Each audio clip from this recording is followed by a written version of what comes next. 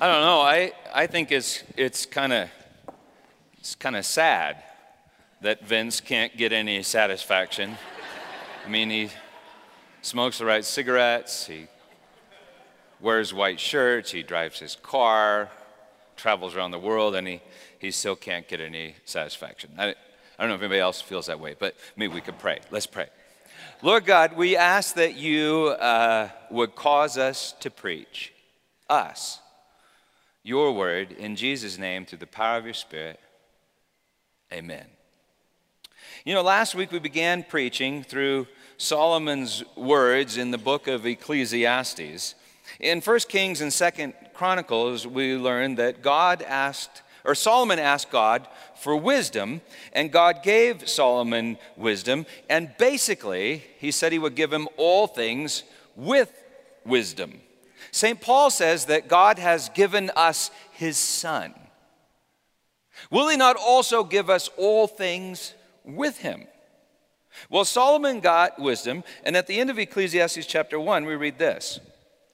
And I applied my heart to know wisdom, and to know madness and folly. I perceive that this also is but striving after wind. For in much wisdom is much vexation, and he who increases knowledge increases sorrow. Last week we preached that our experience with wisdom begins as sorrow. Wisdom calls to us from our sorrow. And Jesus, the Prince of Peace, said, your sorrow will turn into joy. We preached on that last week. We looked at this fascinating picture, and we made a rather astounding observation.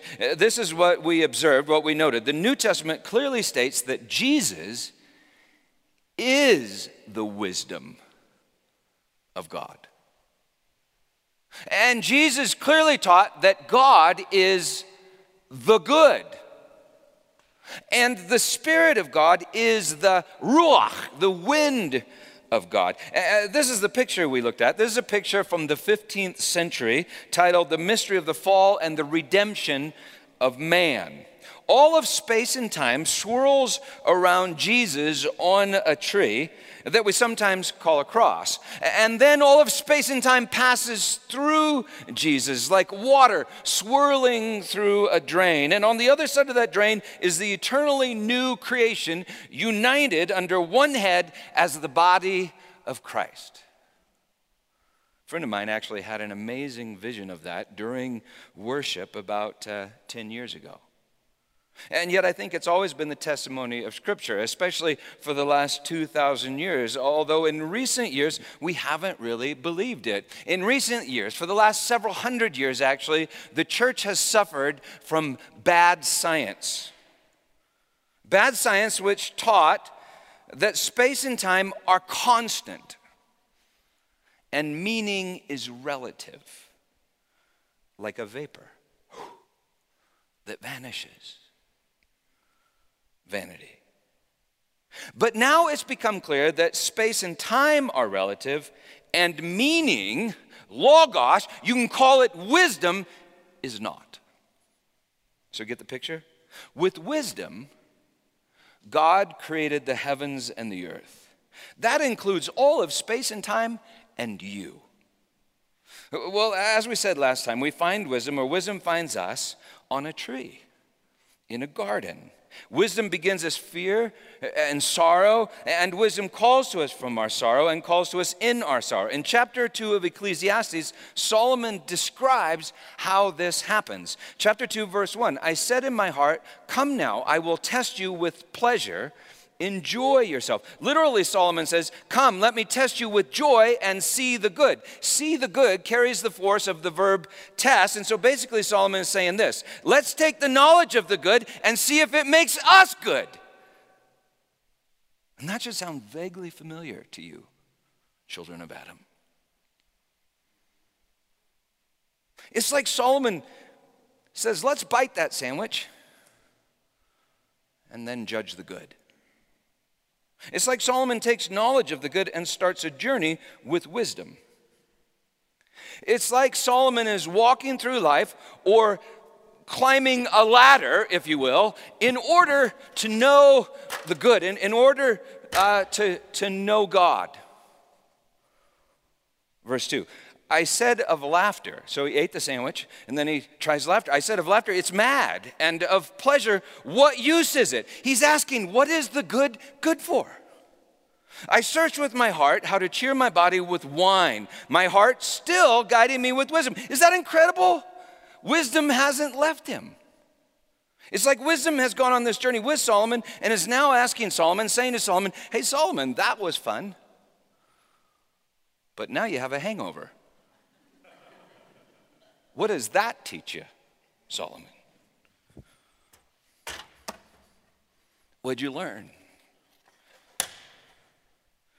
Verse 3, I searched with my wisdom how to cheer my body with wine, my heart still guiding me with wisdom, and how to lay hold on folly till I might see what was good for the children of man to do under heaven during the few days of their life. I made great works. I built houses and planted vineyards for myself. I made myself gardens and parks and planted in them all kinds of fruit trees, like he's making the Garden of Eden. I made myself pools from which to water the forests of growing trees. I bought male and female slaves and had slaves who were born in my house. I had also great possessions of herds and flocks, more than any who had been before me in Jerusalem. I also gathered for myself silver and gold and the treasures of kings and provinces. I got singers, both men and women, and many concubines, the delight of the sons of man. Amen, hallelujah. According to Scripture, Solomon had 700 wives and 300 concubines. Right. If he did not get a headache from the wine, I bet he got a headache from the women. So I became great and surpassed all who were before me in Jerusalem. That would include King David and Melchizedek. Also my wisdom remained with me, and whatever my eyes desired, I did not keep from them. Genesis 3 verse 6 reads like this. When the woman saw that the tree was good for food, and that it was a delight to the eyes. It's like Solomon, she saw the good, she took the good, and she ate the good. Whatever my eyes desired, writes Solomon, I did not keep from them. I kept my heart from no pleasure, for my heart found pleasure in all my toil, and this was my reward for all my toil. You know, God is not against pleasure. God is not against burritos and sandwiches and bread and wine. God is not against nice houses and cars. He's not against sex. God is not against pleasure. In fact, you are his pleasure. You are his joy, the joy set before him. You're his joy. Did you know that that word pleasure here in Ecclesiastes is also translated joy? And joy is a gift of the Spirit. No, it's a fruit of the Spirit. The wind that Solomon is striving after. Well, anyway, Solomon takes some good and he experiences some pleasure, but then it's like the pleasure dies, as if he picks the fruit and the fruit dies. What happened? Verse 11, then I considered all that my hands had done and the toil I had expended in doing it, and behold, all was vanity and striving after wind, and there was nothing to be gained under the sun. He enjoys the good, and then he considers the good to be the work of his own hands, and it's like the good dies, evaporates. Vanity. As we mentioned last time, in Scripture, idols are referred to as the vanity of vanities, like the breath of the breaths. Idols are good things that we make into bad things, like calves, for instance. It's a good thing, a calf for a farmer. Calves or cows or sex. And a man makes an idol with his own hands, like a golden calf, and then worships the idol as if the idol were his creator. So he considers himself to be the creator of his own creator. That's vanity. So idols are blessings like calves that become curses because we turn them into curses. We make good things into idols and everything dies. It's not something that only the ancients did. We do it all the time.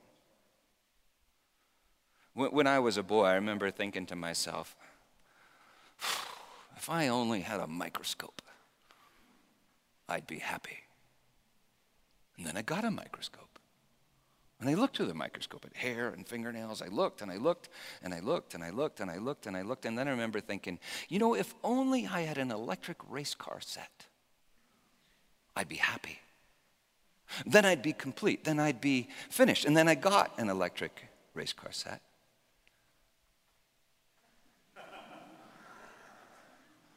And I got bored. I thought to myself, I can't get no satisfaction. I try and I try and I try and I can't get no satisfaction. And then I thought, if only I could get my driver's license. If only I had a driver's license. Oh, that would make everything new. And so I got a driver's license. And I drove and I drove and I drove and I drove and I drove. And driving got old. It got old. And then I thought to myself, if only I had a girlfriend. Yeah, I better not continue in that train of thought. But you understand. I saw that girls were a delight to the eye, and I thought, I bet they're good for food. I should take one and consume one. But when we make idols, we kill the idols, and in that way we kill ourselves. When we make idols, we're really idolizing ourselves. We're trying to use the good to make ourselves in the image of God, in the image of the good, and everything dies, including the idol. It's just like catching wind in a jar. It was wind, and now it's only vapor in a jar. Solomon writes, then I considered all that my hands had done, and the toil I had expended in doing it, and behold, all was vanity and striving after wind, and there was nothing to be gained under the sun. And so I turned. And now Solomon is going to take a new tack. He's going to try a different strategy, as if he's entering a new stage in his quest to comprehend the good. So I turned to consider wisdom and madness and folly. For what can the man do who comes after the king? Only what has already been done. That sentence is a bit confusing, but along with some translators, I think it means, or commentators, I think it means something like this. I think Solomon's saying, I'm the king. It is good to be the king. Who else could run an experiment like this? 700 wives, 300 concubines, 1,000 women's, and I got wisdom. I need to dissect the wisdom and turn it into virtues and values and proverbs. I need to dissect the wisdom and turn it into some laws. You know that I could put in a book. You could call it the knowledge of good and evil. And the people that come after me, they could use that knowledge of good and evil in order to make themselves good in the image of God. Now, the law has some value, doesn't it? But it doesn't decrease the trespass. Like Paul says, it actually increases the trespass. Think about it. People who try to live by the law think the good is managing their desire for the bad with what? Bad desire. So they think stuff like this. They tell themselves stuff like this. I'll just renounce my lust for gold, and then God will reward me with streets of gold. I'll just renounce my lust for women, and God will reward me with 70 virgins. I'll just renounce my lust for vengeance and love my enemies, and God will reward me by torturing my enemies forever without end. I'll just renounce my pride, and then I can be forever proud that I renounced my pride. I'll just really will to renounce my own will, and God will reward my will. If you hear that you should love your enemies, it just reveals that you don't love your enemies. And there's some value in that. But as long as love is a law, for me, it reveals that love is not my nature. Verse 12, so I turned and considered wisdom and madness and folly. For what can the man do who comes after the king? Only what has already been done. Then I saw that there is more gain in wisdom than in folly, as there is more gain in light than darkness. The light is exposing something, it's shining on something. The wise person has his eye in his head, but the fool walks in darkness. And yet, I perceive that the same event happens to them all. And then I said in my heart, what happens to the fool is also going to happen to me. Why then have I been so very wise? Why? As you know, I've taught that all must pass through judgment, which means all must lose their lives for Christ's sake and the gospel and then find them. Which means every knee will bow and every tongue will confess to the glory of God, which means the same event, salvation by grace through faith, will happen to all. And sometimes when I say that to people, they say, well, then why should I be good? Which clearly reveals that they don't love the good, want to be good, or even trust the good. They have only been taking knowledge of the good to make themselves good, which means they are just not good.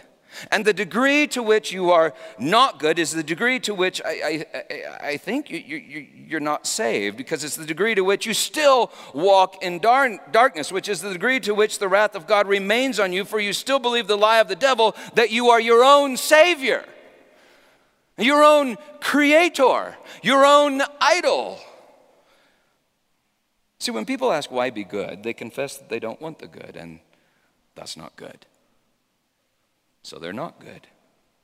They have evil hearts, but pretend that they're good. Then I said in my heart, what happens to the fool will happen to me also. Why then have I been so very wise? And I said in my heart that this also is vanity. For of the wise as of the fool there is no enduring remembrance, seeing that in the days to come all will have been long forgotten, how the wise dies just like the fool. So I hated life, because what is done under the sun was grievous to me, for all is vanity and striving after wind. And now let me remind you that the wind here is ruach, spirit. And the good is God. And his word is wisdom, our Lord Jesus. So Solomon couldn't use these words, but I think this is what he's saying. I hated my life because I saw that all of man's toil is striving to capture the wind. All of man's toil is taking knowledge of the good to make himself the good. All of man's toil is using wisdom to justify himself. All of man's toil is the crucifixion of the Christ on a tree in a garden. All of man's toil is sin. Genesis 3. The woman sees that the fruit is good for food and takes it. That's like Solomon's first stage. Then she sees that it's desired to make one wise and takes it. That's like Solomon's second stage. She took the life of wisdom to make herself in the image of God. You see, I think we are all that woman. And this is humanity's toil under the sun. Taking the life of wisdom, which makes us hate wisdom and hate our own lives. So I hated life, writes Solomon, because what is done under the sun was grievous to me. For all is vanity and a striving after wind. I hated all my toil, or the fruit of my toil, in which I toil under the sun, seeing that I must leave it to the man who'll come after me, and who knows whether he's wise or an idiot. Yet he will be master of all which I toiled and used used my wisdom under the sun. This also is vanity. Using my wisdom is, let me rephrase, using my Jesus to make myself God and capture his spirit is vanity. It's pride. Next verse. So I turned about and gave my heart up to despair over all the toil of my labor under the sun. For sometimes a person who has toiled with wisdom and knowledge and skill must leave everything to be enjoyed by someone who did not toil for it. This toiling is vanity and a great evil. You know, in the last chapter, remember Solomon said it is an evil business that God has given to the sons of Adam to be busy with. Crucifying Christ is the evil business. This toiling is vanity and a great evil. What is man for all the toil and striving of heart with which he toils beneath the sun? For all his days are full of sorrow, and his work is a vexation. Even in the night his heart does not rest. This also is vanity. And now, in the next verse, it's like Solomon enters the third stage. And for the first time, he mentions God. He has climbed the ladder, and now he tells us the very, very best. Are you ready? Verse 24. There is nothing better for a person than that he should eat and drink and find enjoyment in his toil. Literally, eat and drink and see good in his toil. Not make good with his toil, see good in his toil. Eat and drink and see good in his toil. This is the very best. Todd, enjoy your sandwich. Period.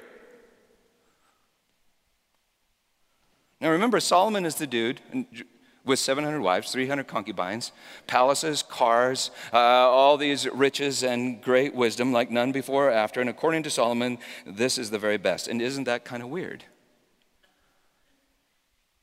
I mean, it's not something that you have to be a king in order to achieve. You don't have to be a king in order to achieve it. It's not at the top of the ladder, but back where we started, you know, like way down here at the bottom of the ladder. Anybody can eat a sandwich. Enjoy your sandwich and your Diet Coke. The very best. I mean, that's what he did, remember, way back. What's the difference? What has Solomon gained in all his toil? Verse 24. There is nothing better for an Adam than that he should eat and drink and find enjoyment in his toil. This also I saw is from the hand of God. For apart from him, who can eat or who can have enjoyment? For to one who pleases him, God has given, it's not taken, it's given, wisdom and knowledge and joy. But to the sinner, he has given the business of gathering and collecting cars, houses, concubines, only to give to the one who pleases God. This also is vanity and a striving after wind. For everything there is a season and a time for every matter under heaven. What follows, I think, is perhaps the most beautiful, lovely, encouraging chapter in all of Scripture. But for now, let's just note, there is a time for the evil business. And it reveals God's business, which is making everything beautiful in his time. So what has Solomon gained with all his toil under the sun? How about wisdom in his heart? I think it's called faith. Well, as I've chewed on Ecclesiastes over and over again, I keep getting reminded of Soren Kierkegaard, or as the people in the know say, Soren Kierkegaard. That's how the Dutch say it. But anyway, Kierkegaard was a Danish philosopher who wrote at the end of the 19th century. He never published a book while he was alive, and yet he is considered by many to be the greatest philosopher of the 20th century, and maybe he even predicted the end of the modern era. Kierkegaard was a passionate Christian, deeply disturbed by the passionless Protestant Christianity of the Germanic people in Northern Europe during his day. My dad loved Kierkegaard. Karl Barth loved Kierkegaard. While I was at CU, I studied Kierkegaard in philosophy classes. Several years ago, I went to Regent Seminary in Canada and took a whole course on Kierkegaard. Kierkegaard proposed that there are 3 stages along life's way. First, the aesthetic stage. Second, the ethical stage. And third, what he calls the religious stage. But he doesn't mean religious the way we usually mean religious, human religion. He means true religion, faith. Faith. Working through love, faith. He would argue that we may traffic in all 3 stages at once, and that we could ascend to one and fall back into another. But the last stage is what it means to be saved, according to Kierkegaard. The first 2 stages are characterized by sorrow. The aesthetic stage ends in boredom. The ethical stage ends in despair. Despair. In the aesthetic stage, right here, in the aesthetic stage, a person seeks salvation through pleasure. In other words, they seek the good, and then they consume the good. They're consumers of the good in the aesthetic stage.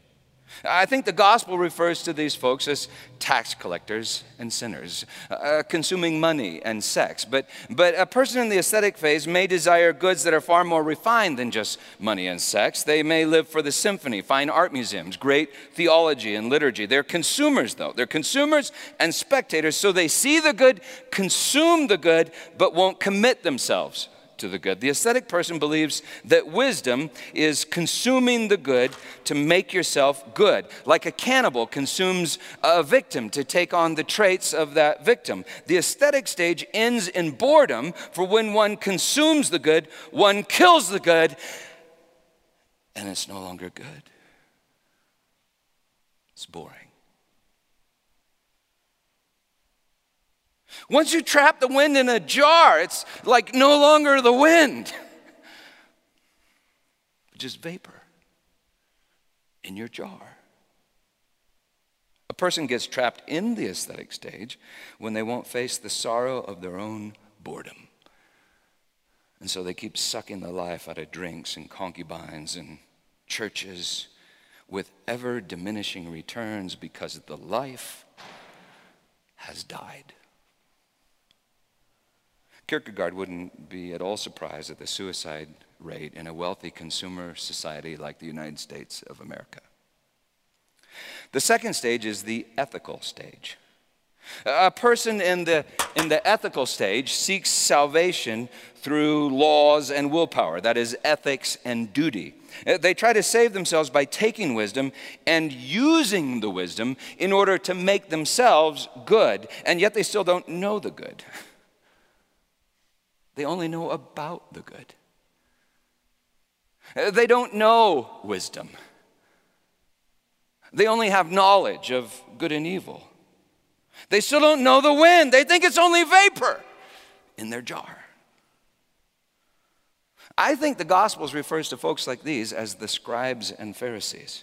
The scribes and Pharisees loved wisdom that they had reduced to laws in their book. But when wisdom took on flesh and stood in front of them face to face, they mocked him, reviled him, and took his life on a tree in a garden, and everything died. Even the sun went black. And in my experience, that's what most people think Christianity is. And what the pastor's job is. Pastor, give me some knowledge of love so I can make myself love. So I can get into the kingdom of love, walk those streets of gold and eat that roast wine, drink that red wine while watching my enemies torture forever in the valley of Gehenna by God who is love. Pastor, give me some of that knowledge of love. Well, true knowledge of love burns like fire and leads a person to despair. For the person realizes that they don't love love, and they can't make themselves love love. In fact, with their every desire to conquer love, they realize they have already crucified love. You cannot make yourself good when your every effort is the evil business. Trapping wind in a jar, taking the life of the good on a tree, crucifying wisdom in a garden. People get trapped in despair when they refuse to face their despair. And so they refuse to listen, call into them, refuse to listen to wisdom, call into them in the midst of their despair. Lose your life and find it. In his book, Falling Upward, Father Richard Rohr writes this: in our work with men, we have found that in many men, this inability or refusal to feel their deep sadness takes the form of aimless anger. You know, aimless anger turns into violence. And with violence, we turn people into things. We turn subjects into objects. Kierkegaard taught that the first two stages were characterized by objective knowledge, as opposed to subjective knowledge. To seek objective knowledge is to assume that the thing you want to know is an object. It's to assume that the thing you want to know is something that can be comprehended by you. That is something less than you. Like catching wind in a jar, or the word in a book, or trying to nail the good to a tree. It's the way science knows about stuff. And that's great if the stuff is stuff. It's the way science knows about things, and that's great if the things are objects. You know, many years ago, I was sitting in this plane flying somewhere over Nevada, and the silence was broken by the sound of the pilot over the intercom. He spoke with great wonder and reverence and awe. He said, "Oh, I need to tell you that right below us right now is Mount Wheeler, the site of the world's oldest living thing, Prometheus, a bristlecone pine, 4,862 years old." And then he paused. His tone changed, and he said, "Well, it was the oldest living thing. They cut it down in order to count its rings." And so they took a tree of life and turned it into a tree of knowledge about life, but no longer living. Let's say you wanted to know a girl. How could you know that girl? Well, you could cut her down and count her rings. I mean, you could take her and you could dissect her. You could learn all about her kidneys, her heart, or physical, her organs, her pancreas, but you wouldn't know her because she'd be dead. That's objective knowledge. In other words, you could rape her as an object. Or you could romance her in the hopes that she might want to know you. And in knowing you, you would know her. Maybe she'd even form a covenant with you and commune with you in the sanctuary of that covenant, producing the fruit of life. I'm talking babies. That's subjective knowledge. Obtaining objective knowledge is like science. It looks like science and feels like rape. Obtaining subjective knowledge looks like romance or maybe worship and feels like ecstasy. In the first two stages,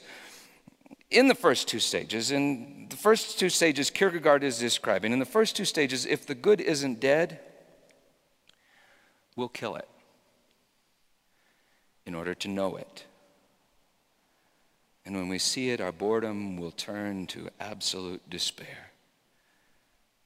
And then, according to Kierkegaard, we're ready for the third stage. I found a video online that explains it like this.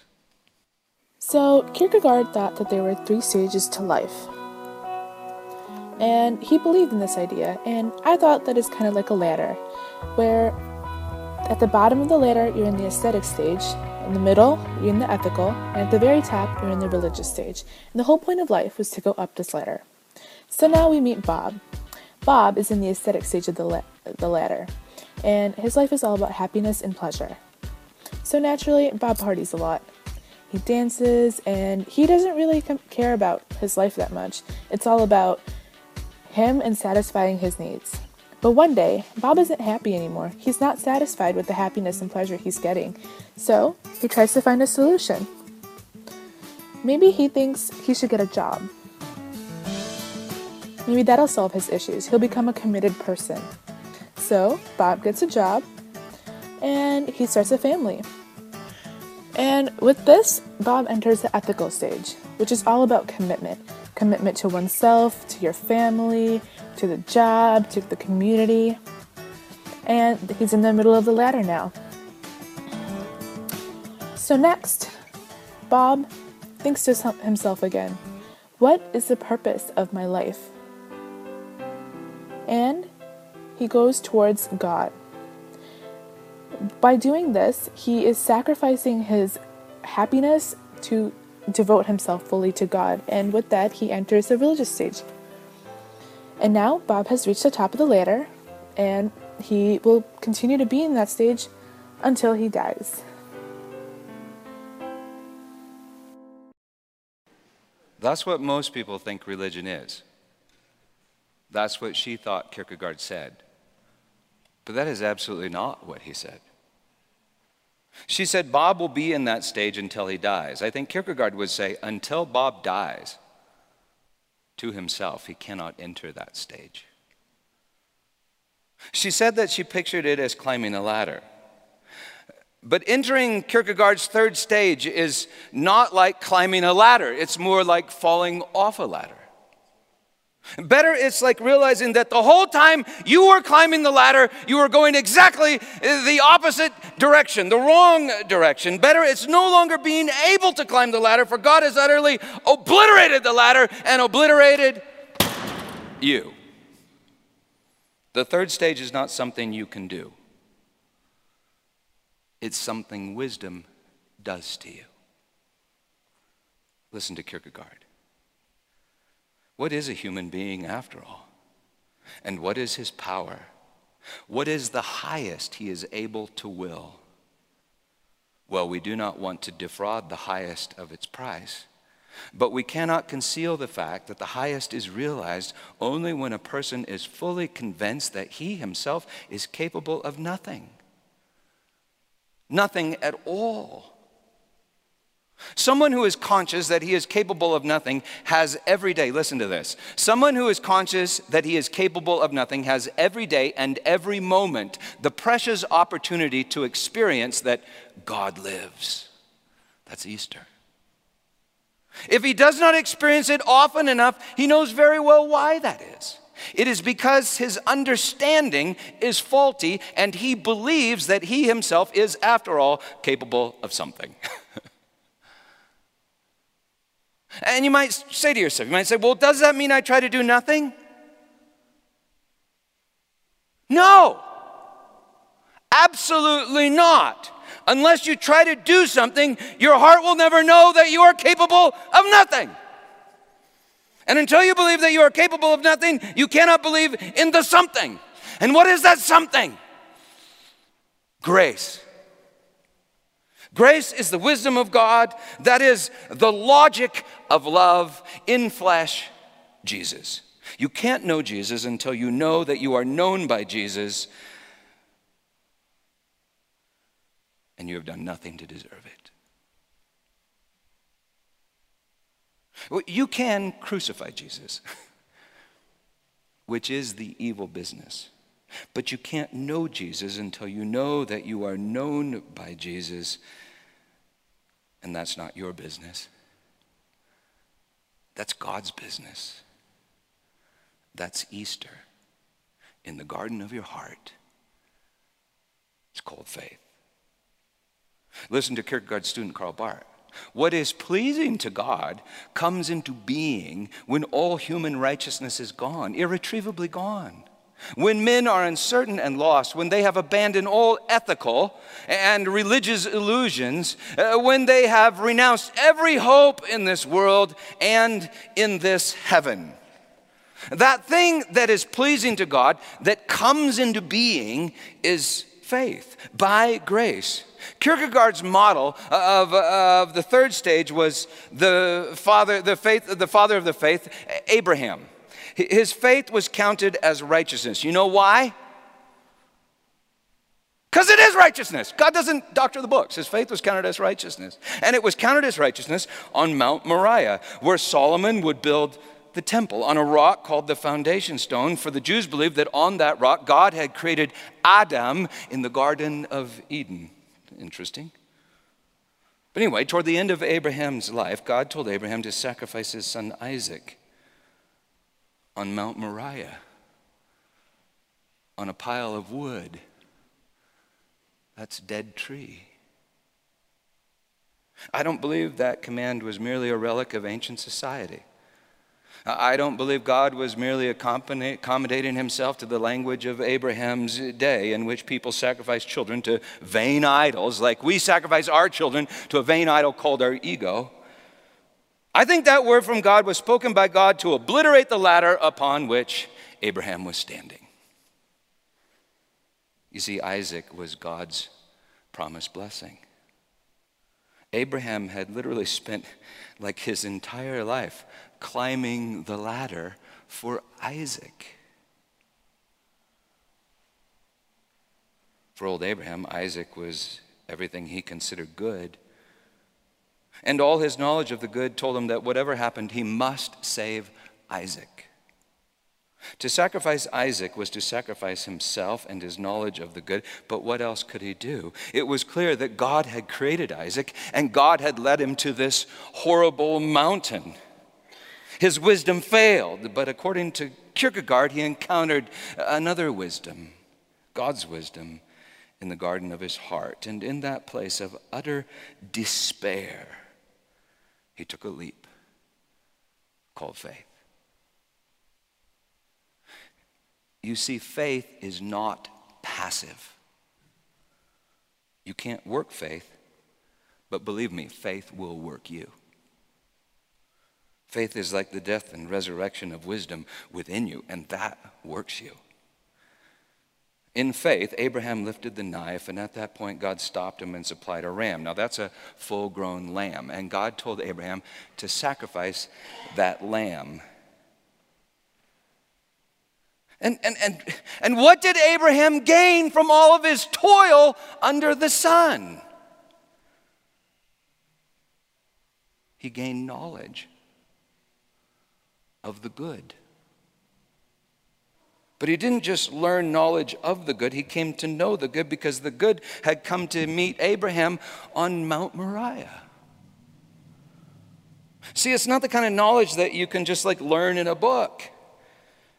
It's given to you at a tree in an ancient garden on Mount Moriah. Isaac was Abraham's life. On Mount Moriah, Abraham lost his life and found it. Every time you're forced to sacrifice the good or your knowledge of the good, that is every time you suffer and you don't know why. Because, we do believe that God is sovereign, right? And he's the one that numbers our days. And so if you lose something, that happens under his sovereign command. Every time you're forced to sacrifice the good or your knowledge of the good, that is every time you suffer and you don't know why. You see, I think God is fixing to show you something on Mount Moriah. It was 2,000 years later that Jesus, the promised blessing, the only begotten Son of God, rode up Mount Moriah on a donkey. Just like Abraham and Isaac rode up that very same mountain on a donkey 2,000 years before. Of course, it was no longer called Moriah. Now it was called the Temple Mount or Mount Zion or maybe just Calvary. To his followers, Jesus was everything that they knew to be good. And the fact that he would willingly walk up that mountain violated everything that they understood, that they knew, their knowledge of the good and how to make the world good. So at a tree called the cross, in a garden called Calvary, they were forced to surrender the good and their knowledge of the good. And at a tree called the cross, in a garden called Calvary, the scribes and the Pharisees took the life of the good according to their knowledge of the good. And Jesus said, no one takes my life. No one takes my life. I give my life. Jesus is the Father's life, freely given for all of us tax collectors and sinners, all of us scribes and Pharisees. So at a tree called the cross, in a garden called Calvary, God gave his life for the sins of the world. And in this is love. Jesus is the Lamb of God slain from the foundation of the world. We just haven't seen it. From the foundation of the world, we try to take his life, but in truth, we cannot take his life. For God has already given his life. We try to take his life, but God forgives his life in a garden on a tree. And what do we gain from all of our toil under the sun?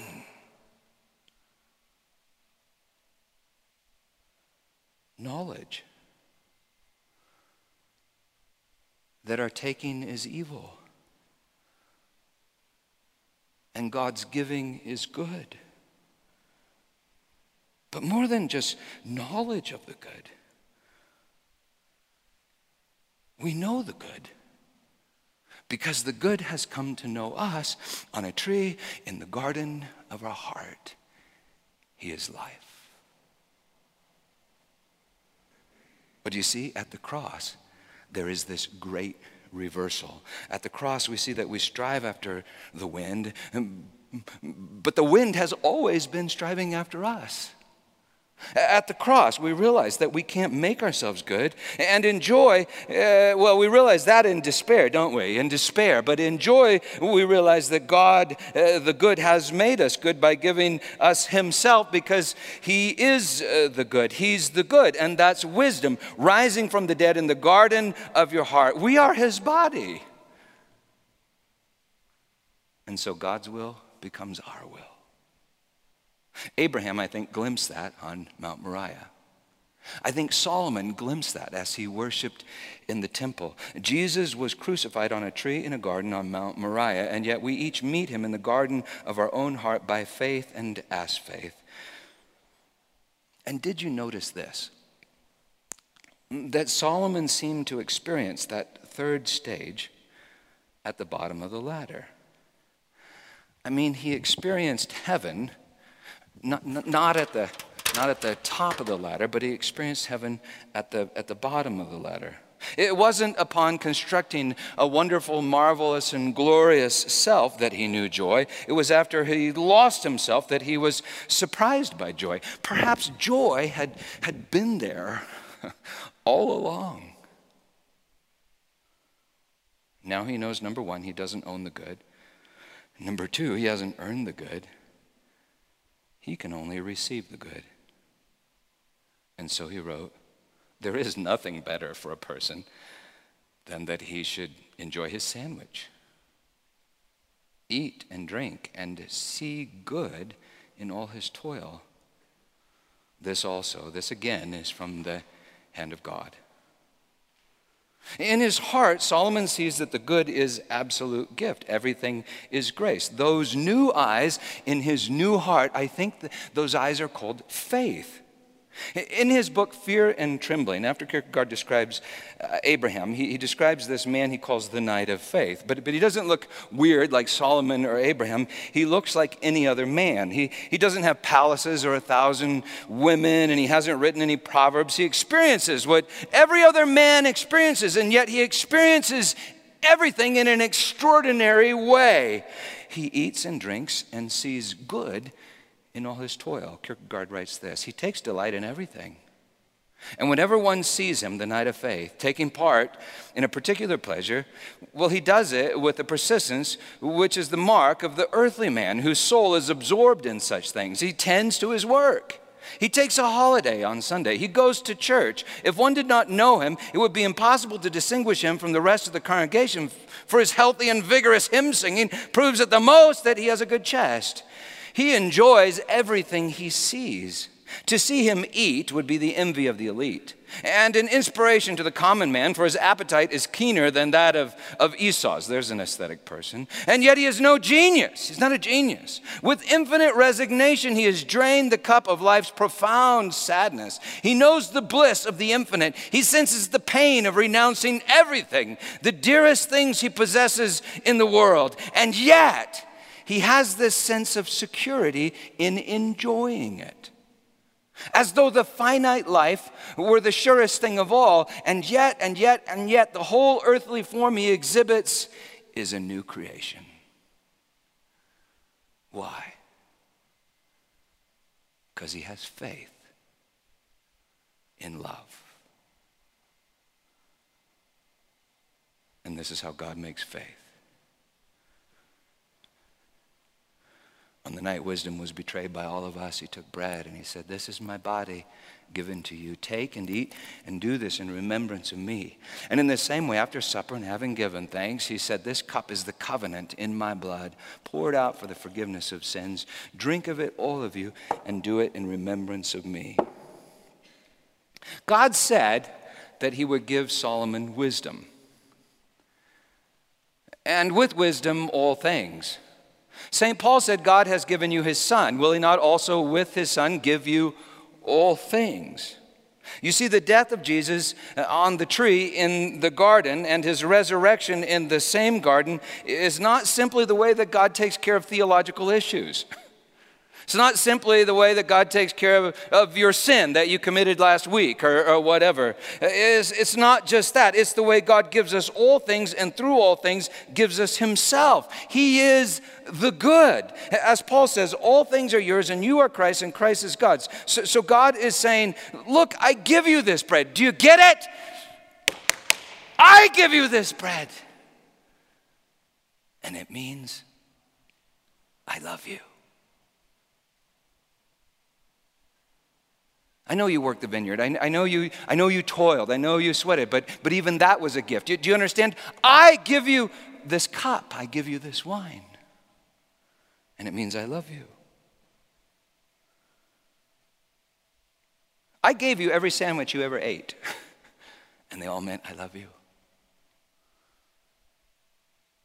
That heartbeat in your chest, I give it to you. And it means I love you. I give you the sun, and it means I love you. I give you the moon, and it means I love you. I give you the trees, and it means I love you. I give you the forest, and it means I love you. I give you myself, and it all means I am love, and I love you. Do you see it? Now, if you ask, how do I apply this? Listen! You don't apply this. This applies you. This is wisdom.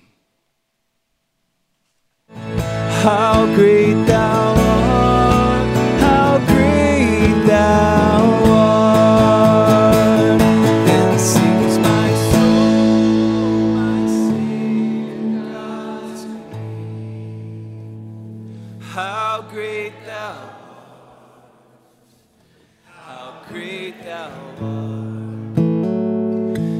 Sings my soul, my Savior God to me. How great thou art, how great thou art.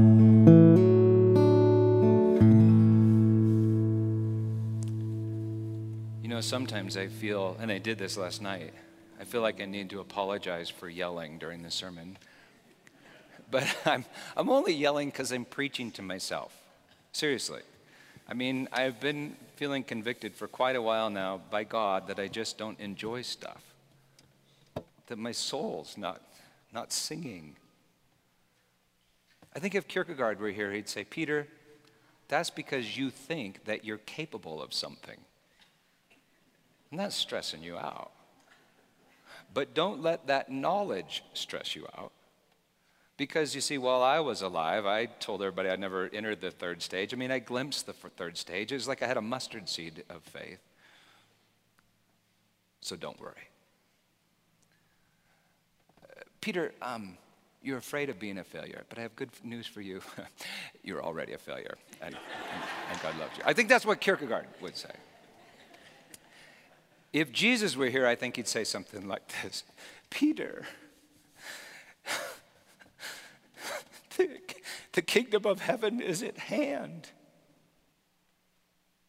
At the bottom of the ladder, it's at hand. But how are you going to enjoy it if you won't even enjoy a sandwich? Because you know what you do? You bite the sandwich. You think it's good. You're like, oh, this is good. And then you worry about whether or not you're going to get another sandwich. And so you no longer taste the sandwich. You don't taste the sandwich because you're afflicted with fear. And one day you may not taste the sandwich. One day you will die. One day I'll take all the sandwiches away. But Peter, that's to show you that every sandwich is a gift. And then I give everything back. Peter, you don't taste the sandwich because you think to yourself, I don't deserve this sandwich. And I bet God might take it away because of what I did the other night and the way and he knows about me. And Peter, you think somehow that you deserve this sandwich, so you don't taste the sandwich. You see, if you think that way, the kingdom of heaven will just burn you like fire. And oh yeah, Peter, one more thing. You know the good in your toil?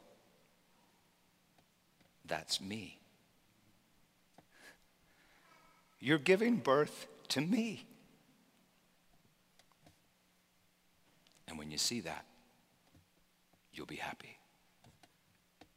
And you will find good in your toil. Peter, in my name, believe the gospel. Amen. So may you believe the gospel. Oh, and I think he might also say this. He said, you want a practical application point, Peter? Okay, fine. Next time you have a sandwich, just say thank you. And mean it. Amen. Have a great day.